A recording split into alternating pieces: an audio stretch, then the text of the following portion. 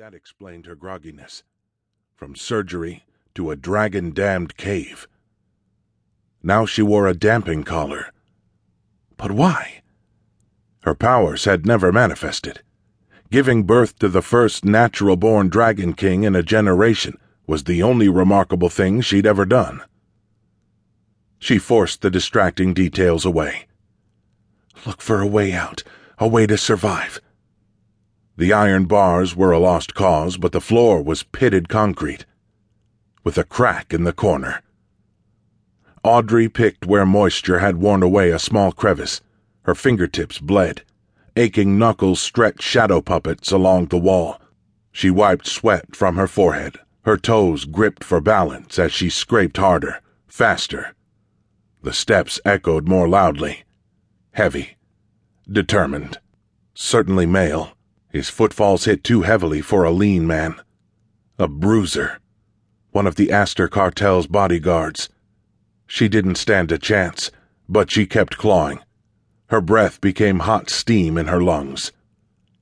A piece of concrete about the size of her fist gave way. One pointed end had promise, if she could strike just the right spot on the man's temple. She edged away from the bars until her spine pinched against the rock wall. After twisting her long hair, she shoved it down the back of the hospital gown. She balanced on the balls of her feet, ready to spring. As a member of the Honorable Giva's immediate family, she'd been instructed in martial training from an early age. She'd never wielded the powers of her kind, and she was seriously out of practice, but she was not helpless. The chunk of concrete rested in her palm. It was the difference between dying and dying while fighting. A flashlight's beam penetrated the recess of the cave. Audrey narrowed her eyes. She watched through her lashes. The man had so many advantages. That realization should have cowed her, should have turned her backbone to mud and left her weeping, but after having been a victim for more than a year, drugged, bound, helpless, she felt mighty.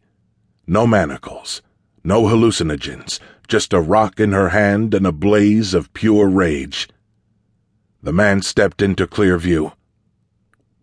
Easily more than 6 feet, he was built for breaking bones and ripping off limbs.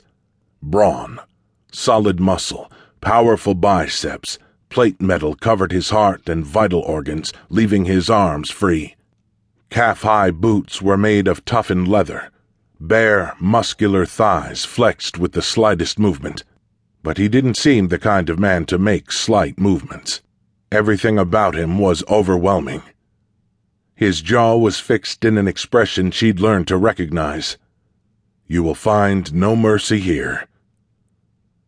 Audrey gave her flight instinct a hard shove. She pushed far into the shadows. Futile, really, when he aimed the beam directly at her face. She squinted and kept her right hand out of sight as the cage was unlocked. Disgusting, he muttered.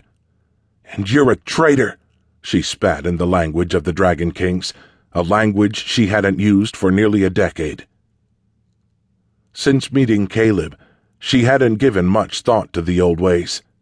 Her happiness as a human wife had been too easy, too good to last.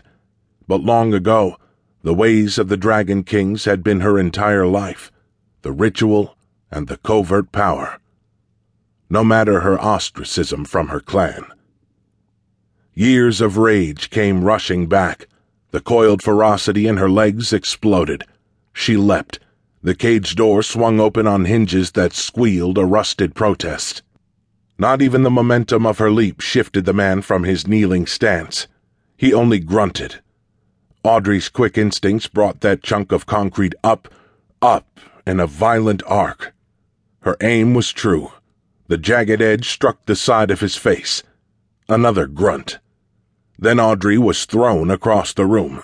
Her shoulder hit the ground, followed by her head. A cry ripped from her throat. She slid 3 feet.